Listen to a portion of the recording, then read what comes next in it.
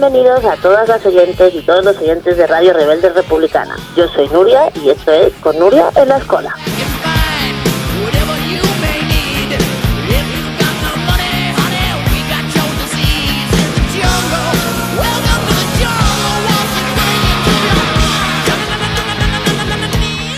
Muy buenas a todos y a todas, bienvenidos una semana más. Yo soy Nuria y esto es Con Nuria en la Escola. ¡Empezamos!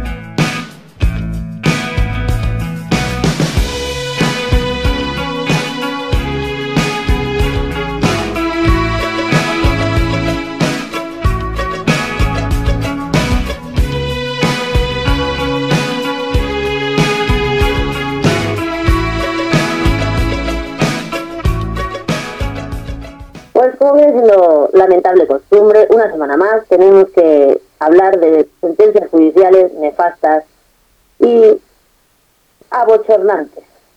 Esta semana hemos conocido la decisión que hace una semana tomó el Tribunal Superior de Justicia de Navarra, hace un mes, tomó el Tribunal Superior de Justicia de Navarra sobre los recursos presentados a la sentencia de La Manada. Como hemos conocido, han ratificado la sentencia de inicio y otra vez la justicia considera que 5 tipos, como 5 castillos, no violaron a una chiquita de 18 años porque no la intimidaron.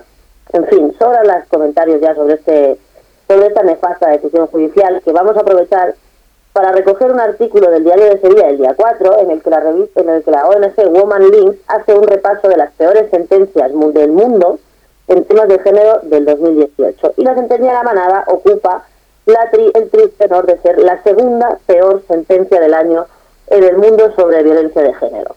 ¿Vale? Aparte de esta sentencia, hay otras 3 sentencias de tribunales de El Salvador, de México y de Sudán, que forman parte de las que más discriminan a mujeres y niñas, según ha decidido en la 10ª edición de los premios Género y Justicia creados por esta ONG, que es Women's Link, a la que recomendamos mucho que sigáis en las redes. Con estos galardones de los garrotes, se pretende reconocer a las mejores y las peores sentencias para los derechos de las mujeres y de las niñas. Delibera un jurado internacional y miles de personas votan en todo el mundo. Pues el ranking, aparte de la segunda ser nuestra aportación con la sentencia de Pamplona, la peor sentencia premiada con el garrote de oro ha sido para el Tribunal Penal Central de Omdurmán, en Sudán, que condenó a una mujer de 19 años a la pena de muerte por haber matado a su marido a puñaladas cuando intentaba violarla. Esta es la primera. La segunda es la sentencia de Pamplona, que ha recibido el garrote de plata, donde, recordemos, 5 tipos no son condenados por violación, sino solo por abuso. Y el garrote de bronce es para la Cámara Segunda la Cámara de la Segunda Sección del Centro de Cojutepeque, en El Salvador, donde una mujer fue víctima de una violación y quedó embarazada sin saberlo. Sufrió un aborto espontáneo por el que el tribunal la condenó a 30 años de cárcel por homicidio agravado. Por último, el premio del público, que aquí también hay premio del público, que es el garrote del público, ha sido para el Tribunal Superior de Justicia de la Ciudad de México. Mira, donde el tribunal condenó a una mujer por haber roto la armonía y la dignidad del matrimonio usando estereotipos discriminatorios. Se trataba de una madre que quería que el padre de su hijo pagara la pensión de alimentos que le correspondía, y ante su negativa le contó a su esposa, el progenitor, la situación. La actual esposa la demandó por daño moral. Con un ejemplo de sororidad. También se otorgan premios a las decisiones judiciales como impacto positivo sobre la vida y los derechos de las mujeres, que son el Mallete de Oro, que este año ha sido para la Corte Africana de Derechos Humanos y de los Pueblos, que reconoció que Mali vulnera los derechos de las mujeres en cuestiones como la edad mínima para contraer matrimonio e insta a su cuidado de familia para garantizar los derechos de las mujeres y de las niñas. Bueno, pues con este podium de horribles sentencias en el mundo, en el que nosotros desde Pamplona nos sentamos en segundo lugar, queremos repetir una y otra vez lo que repetimos cada semana. No es no, y lo que no es sí es no.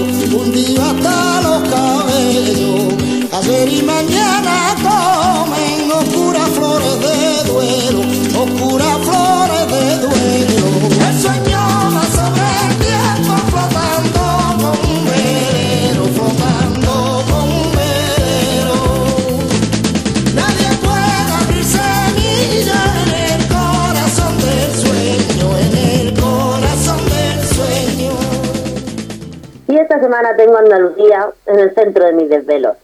Después de lo que hemos visto que ha pasado en las elecciones, estamos todos y todas, vamos, con el corazón en un puño. Ya teníamos prevista esta entrevista, pero además tenemos la suerte de poder comentar la noticia de la semana, yo creo que del año, ¿vale? Con una de las mayores activistas defensoras de los derechos humanos y referente del feminismo andaluz, que es María Martín, que es la presidenta de la Asociación La Volaera, de Granada. Una entidad, vamos, de referencia en todo lo que tiene que ver con la atención a jóvenes y a menores víctimas de violencia y víctimas de violencia machista. Por lo tanto, estamos súper contentos de que María esté con nosotros hoy en los micrófonos de Radio Rebelde Republicana. Muy buenas, María Paisana, te quiero, ¿cómo estás?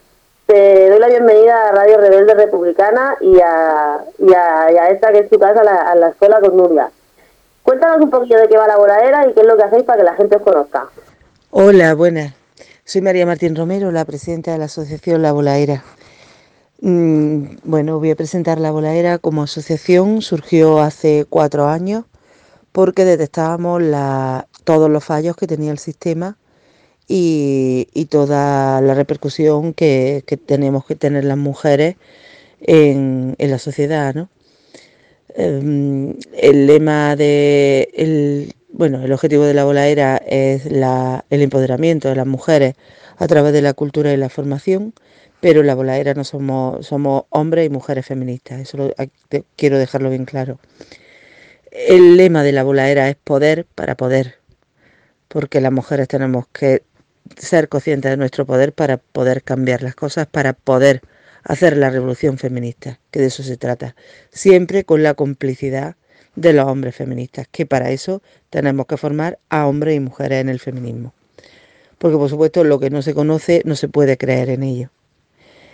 En La Voladera tenemos varios grupos de trabajo, el que más nos ocupa y nos preocupa es el de víctimas de violencia de género. Hemos montado una plataforma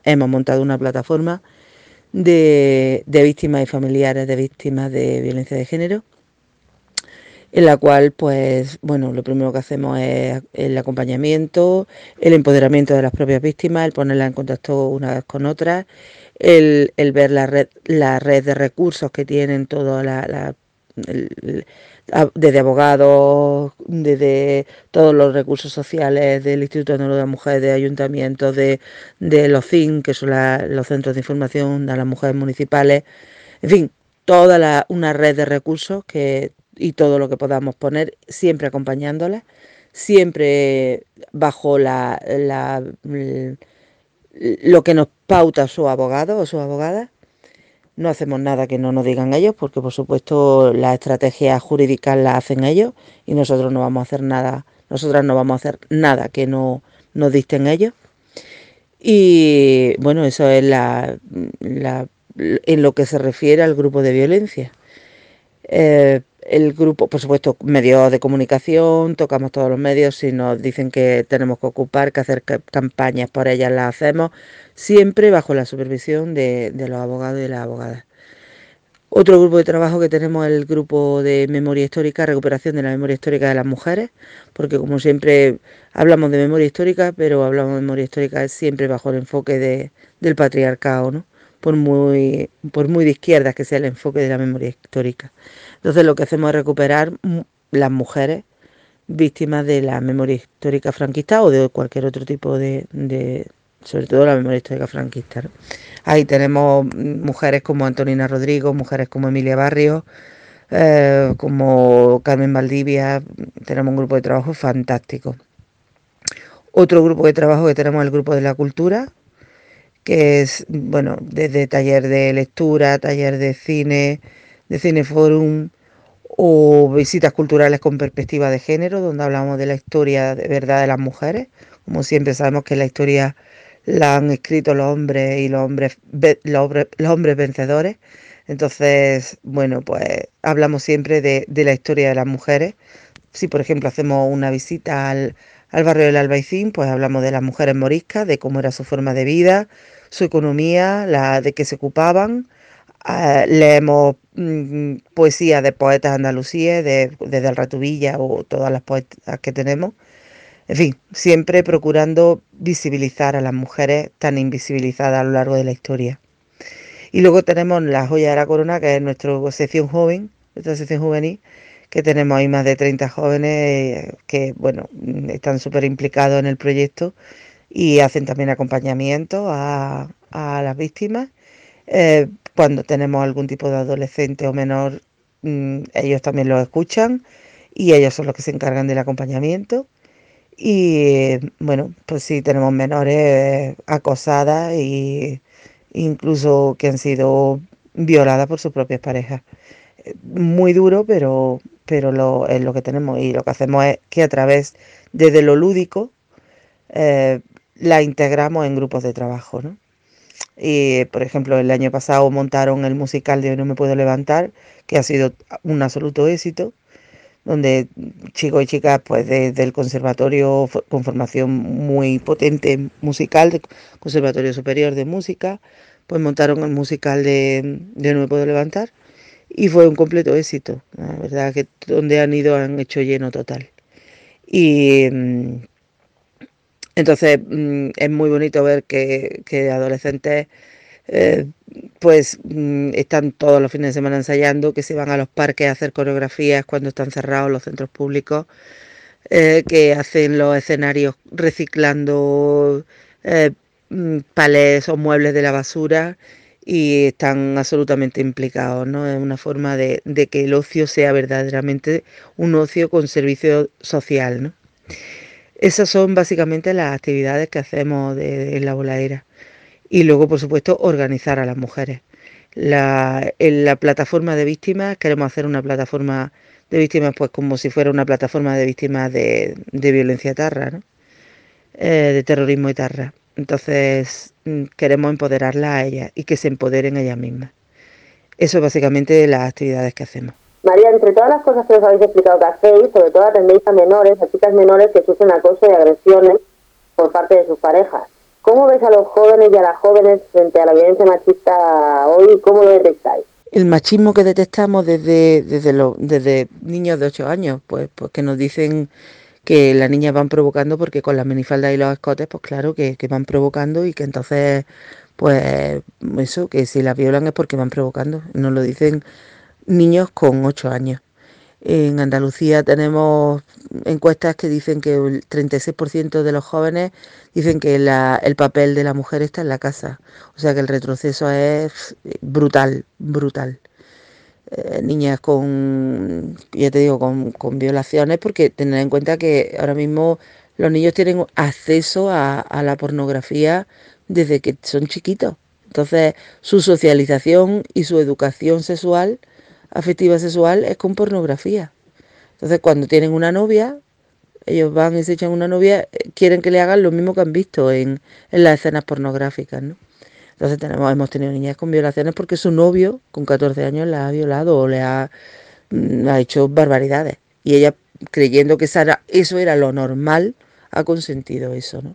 Entonces que te llegue una niña contándote auténticas aberraciones, pues bueno, pues tienes que reeducarla porque no es lo normal. Entonces el socializar a los niños en la pedagogía de la pornografía es muy complicado porque es la pedagogía de la violación y de la prostitución, que no se nos olvide.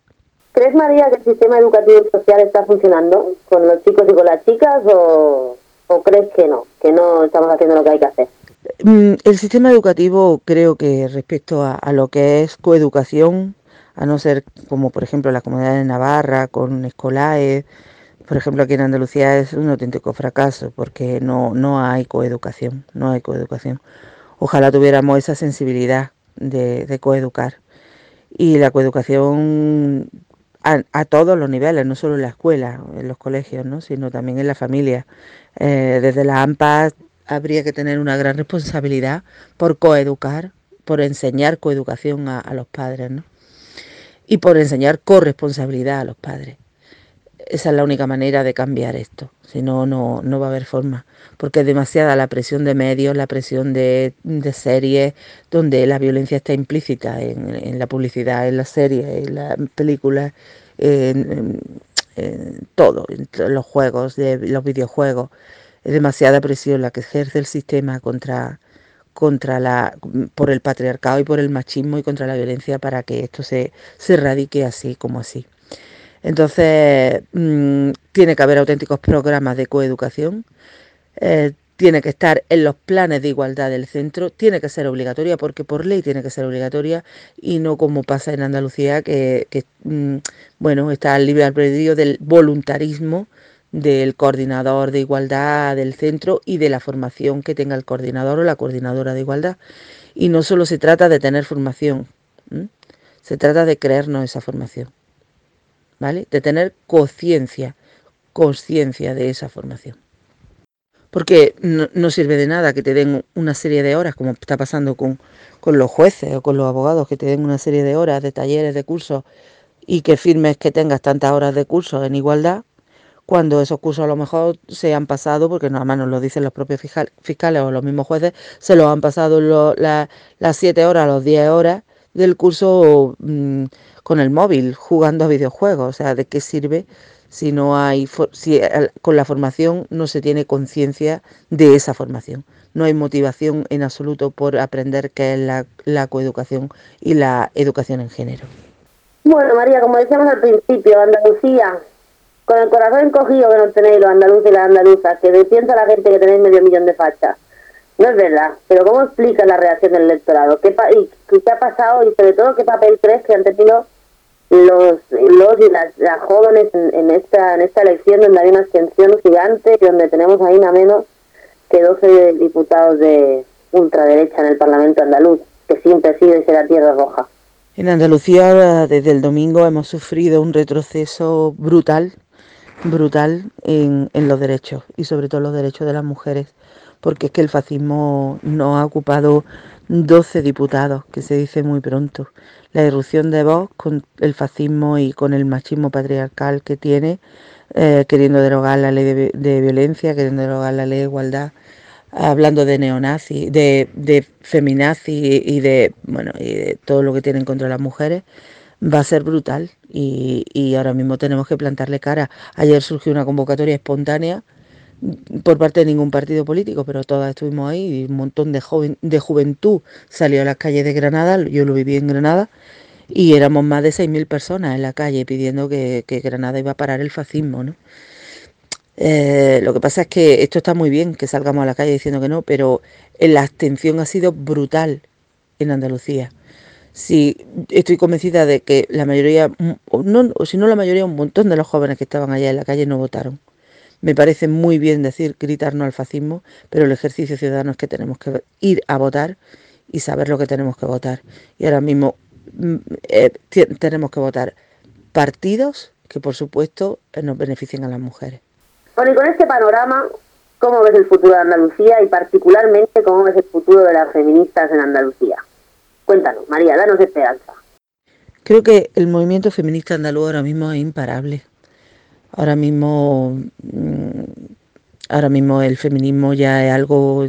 El 8 de marzo fue un punto de no retorno hacia atrás, y no vamos a consentir que se nos quite ni un derecho, porque estamos organizadas, y eso es lo que más teme el patriarcado, que estamos organizadas.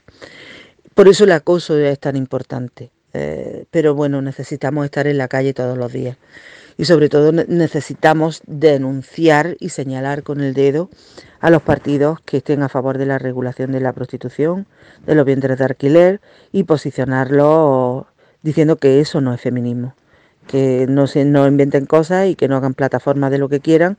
Pero ahora mismo nosotros como Volaera estamos denunciando directamente a partidos que favorezcan la regulación y los vientres de alquiler. María, como con todas las entrevistadas, habilita los micrófonos de Radio Rebelde Republicana para lo que tú quieras. Dinos lo que quieras para despedirte.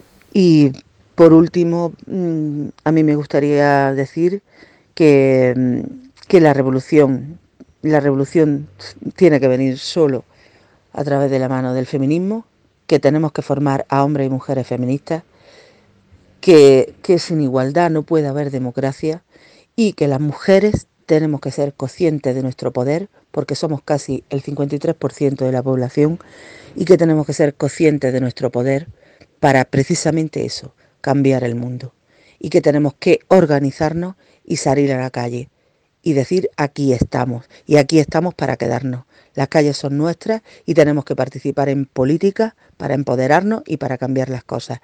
Mujeres feministas dentro de los partidos políticos. Eso es lo que necesitamos ahora mismo. Muchas gracias. María Martín, amiga, compañera, paisana, muchísimas gracias por estar en Radio Rebelde Republicana con nosotros. Estamos muy al pendiente de lo que pasa en Andalucía y os deseamos toda la suerte del mundo porque la necesitaremos. Vosotros, vosotras, nosotros y nosotras. Esperemos que sea la hora de la política, que el objetivo es claro, que es aislar a la ultraderecha de la institución, aislar a la derecha de cualquier cosa que sea coartar nuestros derechos y nuestras libertades, y ponemos nuestras esperanzas en manos de la política y de quienes han sido elegidos y elegidas para hacer política. Esperemos que estén altas las miras, bajos los egos, y que se llegue a la mejor solución para los andaluces, para las andaluzas y para toda la ciudadanía en general. Muchas gracias, María, un beso.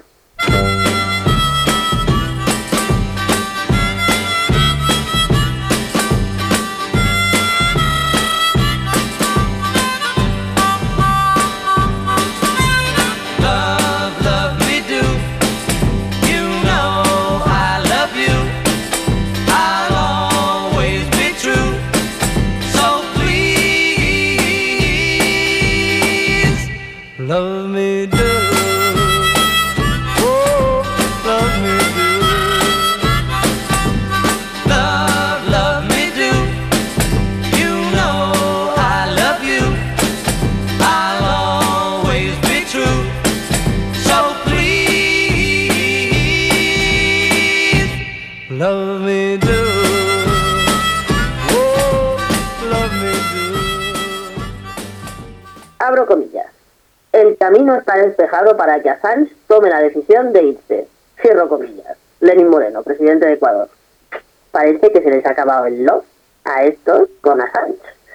Dice La Vanguardia en una noticia del día 6 que Ecuador dice que ya hay garantías suficientes para que Assange abandone la embajada. El presidente ecuatoriano incrementa la presión sobre el fundador de Wikileaks para que se vaya de la sede diplomática en Londres.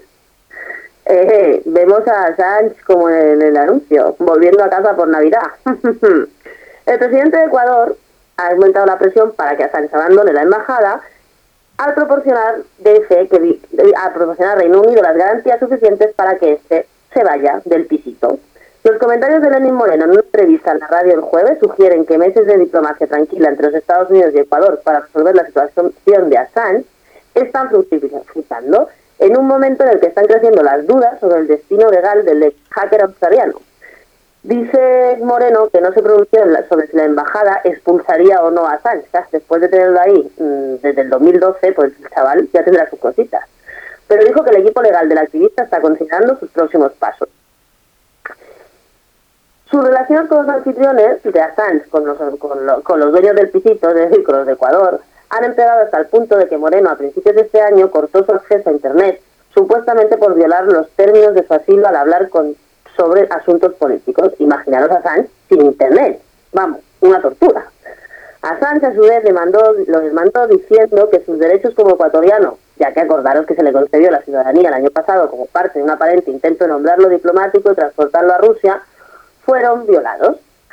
Las crecientes tensiones han llevado a Moreno, el presidente de Ecuador, a acercarse a la posición de Reino Unido, que durante años ha dicho que la ley prohíbe la extradición de sospechosos a cualquier jurisdicción en la que se enfrenten a la pena capital. Pero nada impide que lo extraditen a Estados Unidos y los fiscales prometieran no buscar la pena de muerte y cambiarlo por algo así como la cadena perpetua.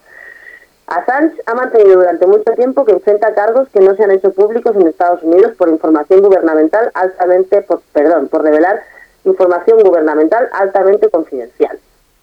Esos temores aumentaron en el mes de agosto pasado cuando los fiscales de Estados Unidos hicieron referencia erróneamente a cargos penales en su contra en un caso no relacionado. En fin, que ahí está, que no sabe si entra ni sale. Otro, que le deseamos mucha suerte, que entendemos que Assange, porque ya lleva un tiempito, y que entendemos también que desde Ecuador ya le están invitando amablemente a salir.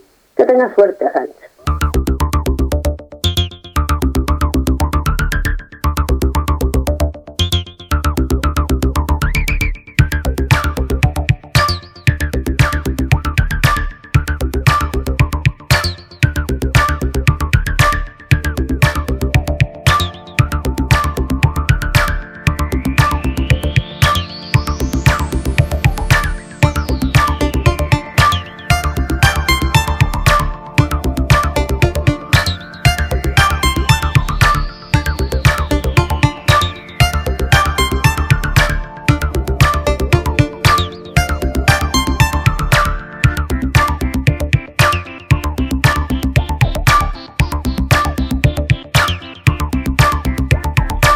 watching grow up victory. El novio full of energy. We are the robots. We are the robots. La revista Cuo, el 5 de diciembre, nos informó de lo siguiente.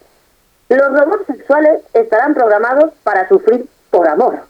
Ya lo que nos faltaba, robots haciendo drama.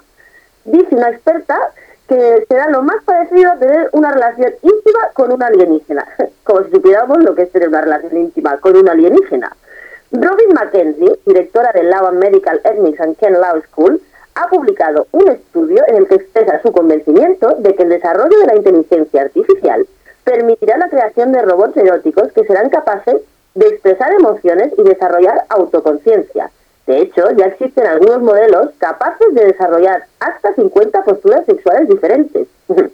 ¿Y quién puede desarrollar de humano 50 posturas sexuales diferentes? Perdón, pero eso tiene las expectativas altísimas.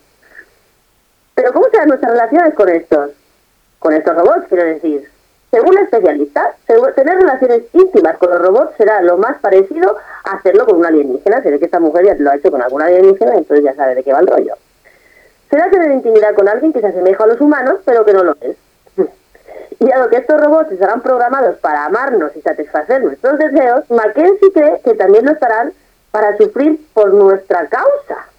O sea, no estamos ya conformes con hacer sufrir a la gente, también tenemos que hacer sufrir a la pobre maquinita. Tal y como explica, el sufrimiento puede a veces formar parte del romance, ya sea provocado por celos o por otra causa. Y los robots sexuales no serán inmunes a nuestro desdén o indiferencia. Habrá robots que nos celen. Bueno, esto ya me parece una cosa maravillosa. O sea, no somos capaces de hacer máquinas que nos hagan la vida más fácil, sino que encima vamos a tener máquinas que nos la armen de pedo. Yo creo que nos estamos yendo un poco de la olla. Por favor, hagamos por mejorar la relación entre las personas, y luego ya es un caso, yo de los robots, como de la rumba no paso, de la que barre, no sé, ahí dejo la noticia y la reflexión. 50 posturas diferentes, ni más ni menos. Oh Lord, won't you buy me a Mercedes-Benz? My friends all drive Porsches, I must make amends. Worked hard all my lifetime, no help from my friends. So, oh Lord, won't you buy me a Mercedes-Benz? Oh Lord, won't you buy me a color TV? Dialing $4 is trying to find me. I wait for delivery each day until 3. So, oh Lord, won't you buy me a color TV? La BBC, como siempre, nos da unos reportajes estupendos. Y esta semana recogemos uno que salió la semana pasada, pero que no pudimos hablar de él porque se nos agolpa la actualidad, pero que esta semana, como estamos de puente y un poquito más relajados, lo vamos a retomar. El reportaje habla sobre las escritoras que tuvieron que usar seudónimos masculinos y que ahora ya pueden ser leídas con sus verdaderos nombres. Hay auténticas obras de arte que se escribieron bajo nombre masculino, pero que son escritas por mujeres. Por ejemplo, la novela Middlemarch, un estudio de la vida de provincia, publicada en 1874 y escrita por el supuesto novelista George Eliot, es considerada como una de las mejores obras de la literatura inglesa. De hecho, Virginia Woolf llegó a llamarlo que es uno de los pocos libros ingleses escritos para adultos. Otro ejemplo es que en Francia, en el siglo XIX también, George Sand también dejaba su huella en la literatura. Él fue descrito como el autor ruso Fyodor Dostoyevsky, que como ocupante del el primer lugar en las filas de los nuevos escritores. Dostoyevsky estaba, flipado por el tal George Sand. Sin embargo, ambos escritores, George, el británico y el francés, eran mujeres que utilizaron alias masculinos para poder publicar. George Eliot, por ejemplo, era Mary Ann Evans y firmó artículos con su propio nombre en un periódico. Para adentrarse en un mundo de la ficción, sin embargo, adoptó la identidad masculina. Escribió incluso un ensayo titulado Silly Novels by Ladies Novelists, novelas tontas de las novelistas, en traducción libre, criticando las novelas escritas por mujeres para distanciarse de autoras de su época y para que su trabajo fuera tomado en serio. George Sand era la francesa Amandine Jopin. a una de las autoras más prolíficas de la época. Escribía historias de amor y de diferentes clases, criticando las normas sociales, y también escribió textos políticos y piezas que escenificaban en un teatro privado. En aquella época, una mujer que fuera activa intelectualmente estaba cometiendo toda una enorme transgresión. Le dijo a la BBC de Brasil, Sandra Vasconcelos, profesora de literatura inglesa y comparada de la Universidad de Sao Paulo, que ha participado en este estudio. Ella misma dice que las que se atrevían a publicar usando sus propios nombres recibían críticas porque estaban extrapolando el papel asignado para ellas. La mayoría terminaba usando un seudónimo porque no querían exponerse públicamente. Estamos hablando del siglo XIX, pero vamos, a mí me suena una historia de antes de ayer. Ahora hay un proyecto brasileño, como decimos, de la empresa Gewetpack HP, que es una agencia de publicidad que quiere estimular la lectura de estas y otras autoras con nuevas portadas donde estén sus nombres reales. Durante los siglos XVIII y XIX, dice Vasconcelos, cristalizó el papel de la mujer como primordialmente madre y luego esposa dentro de la familia burguesa. Ese papel que todavía arrastramos todas aquí arriba como si fuera la piedra de Obélix. La esposa era responsable del mundo doméstico. Muchas de ellas no tenían ni siquiera acceso a la educación formal, y toda mujer que tuviera algún tipo de ambición era punto de fuera de curva. Las mujeres que deseaban ser escritoras publicaban con seudónimos o incluso anónimamente a partir del siglo XVIII. La más famosa de ellas era la inglesa Jane Austen. La portada de su primera novela, Orgullo y Prejuicio, solo dice: una novela en 3 partes escrita por una dama. Bueno, pues en este artículo vemos que, así como antes las mujeres estaban ya totalmente lastradas en sus carreras profesionales, así hoy nos pasa lo mismo con nuestro techo de cristal, que somos incapaces ya no de romper, sino a veces de llegar. Pues aprovechamos que estamos en puente, que tenemos más tiempo libre, que estamos a punto de llegar a la Navidad, que vamos a tener vacaciones, para recomendar a todas estas autoras, a Jane Austen, a Virginia Woolf, a los 2 George que son mujeres, y a todas las mujeres que han escrito por el bien de la humanidad.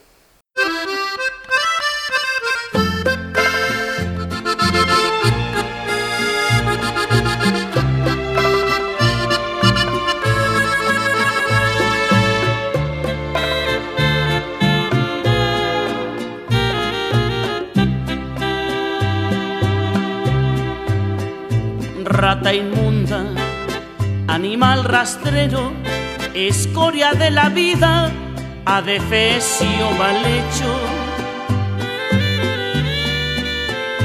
infrahumano, espectro del infierno, maldita sabandija, cuánto daño me has hecho. Alimaña, culebra ponzoñosa, desecho de la vida, te odio y te desprecio. Rata de 2 patas, te estoy hablando a ti, porque un bicho rastrero, aun siendo el más maldito, comparado contigo, se queda muy chiquito. Pues otra semana más, aquí estamos con el premio Rata de 2 patas en la mano, a puntito de entregárselo a la merecedora de esta semana de tan honorable galardón. Esta semana, y sin que sirva de precedente, y por primera vez, se lo vamos a dar a una mujer, a una señora que entró en una tienda y se despachó de esta guisa con la dependienta, que era china, porque entró en un bazar chino, y se despachó de esta guisa con la chica cuando la chica la invitó a salir. Escuchen el vídeo. ¡Por la puta madre! Cosa, cuidado, cuidado. No te quiero picar las cosas. Besito. Para afuera, ya está, ¿vale? Sí, vamos. Afuera. Venga, vamos. Para afuera, ya está. ¡Para afuera, ya está! Vale, venga. ¡Pero no me toques, que te reviento! Man. Toma, coge esto. ¡No me toques, que te reviento! Ya está, ¿vale? Como me toques, te reviento. Tú que has mirado. ¿Este para qué? Esto es... Esto Tú no para son... afuera, ¿vale? Esto no son... ¡Pum, pum, pum, pum, pum! ¿Quieres coger algo más? Tú la cabeza, punto. A lo mejor magnético, mirado, ¿vale? ¿Sí? Sí. A lo mejor vas tú mejor. Para afuera, ya está. ¡No me toques! ¡Que yo no te he tocado! Tú para afuera. ¡Que no te he tocado, chinica! Para afuera. Chinica, yo voy a la puta calle, pero tú a mí no me toques. ¿Sabes por qué? Ahora tú Porque soy una mujer española. Para afuera, Y ya sí, está. Y mira que... Pero que soy una mujer. ¿Por qué no llama a la española, policía? Vale, No ¿por te qué no lo llama? pierdas. ¿Llama tú? Llama tú, ¿por qué no llamas? Llama a la policía, ¿Por que qué no- voy a denunciar ¿Por qué no llamas tú? a Dios y su puta madre. ¿Sabes por qué? ¿Qué aguantáis? Venga, vamos, neno. Porque no tenéis derecho. Porque aquí hay trapichezo. Tenéis trapi. Bueno, pues esta mujer española, para ponernos en contexto, era una señora que había entrado a una tienda en bazar chino, que no se puso de acuerdo con el dependiente y que el dependiente la estaba invitando a salir. La señora se puso farruca y así acabó el tema, con una alegoría de la mujer española. Me juego €1 a que esa señora será votante de Vox. Pues desde aquí, señora española, y con la vergüenza de todas las demás señoras españolas, le entregamos su premio Rata de 2 patas. Que lo disfrute. Sanguijuela, maldita cucaracha, que infectas donde picas, que hieres y que matas. Alimaña, culebra ponzoñosa, desecho de la vida, te odio y te desprecio. Pues queridos oyentes y oyentas, hasta aquí una semana más en La Escola con Nuria. La semana que viene os anuncio que tenemos un programa bastante especial porque lo haremos desde Barcelona, dentro del primer foro de ciudades abolicionistas, que será el día 15 por la tarde en la UGT de Cataluña, aquí en Barcelona. Si no os habéis apuntado y os queréis apuntar y queréis venir, pues lo tenéis muy fácil, porque solo tenéis que entrar en el Facebook de La Escola o mandar un correo a contacto@laescola.org, o buscarlo en mi Twitter, Nuriglés, o en el Twitter de Radio Rebelde Republicana, que para eso colaboramos. Allí os vamos a esperar, vamos a hacer un programa muy especial, tenemos un montón de gente que va a hacer exposiciones y propuestas, porque lo que queremos es sacar un manifiesto de propuestas abolicionistas para ciudades que quieran acabar con la lacra de la prostitución y con esta esclavitud del siglo XXI. Hasta entonces, recordar que a partir de mañana vais a tener disponible la playlist de La Escola con toda la buenísima música que hemos sacado aquí. Nos vemos esta semana en Barcelona y mientras tanto os podéis seguir en Facebook, en Twitter, en Instagram y en todas las redes sociales. Que estéis muy bien y nos vemos en una semana. Un beso. Culebra ponzoñosa, desecho de la vida, te odio y te desprecio. Rata de 2 patas, te estoy hablando a ti, porque un bicho rastrero, aun siendo el más maldito, comparado contigo, se queda muy chiquito.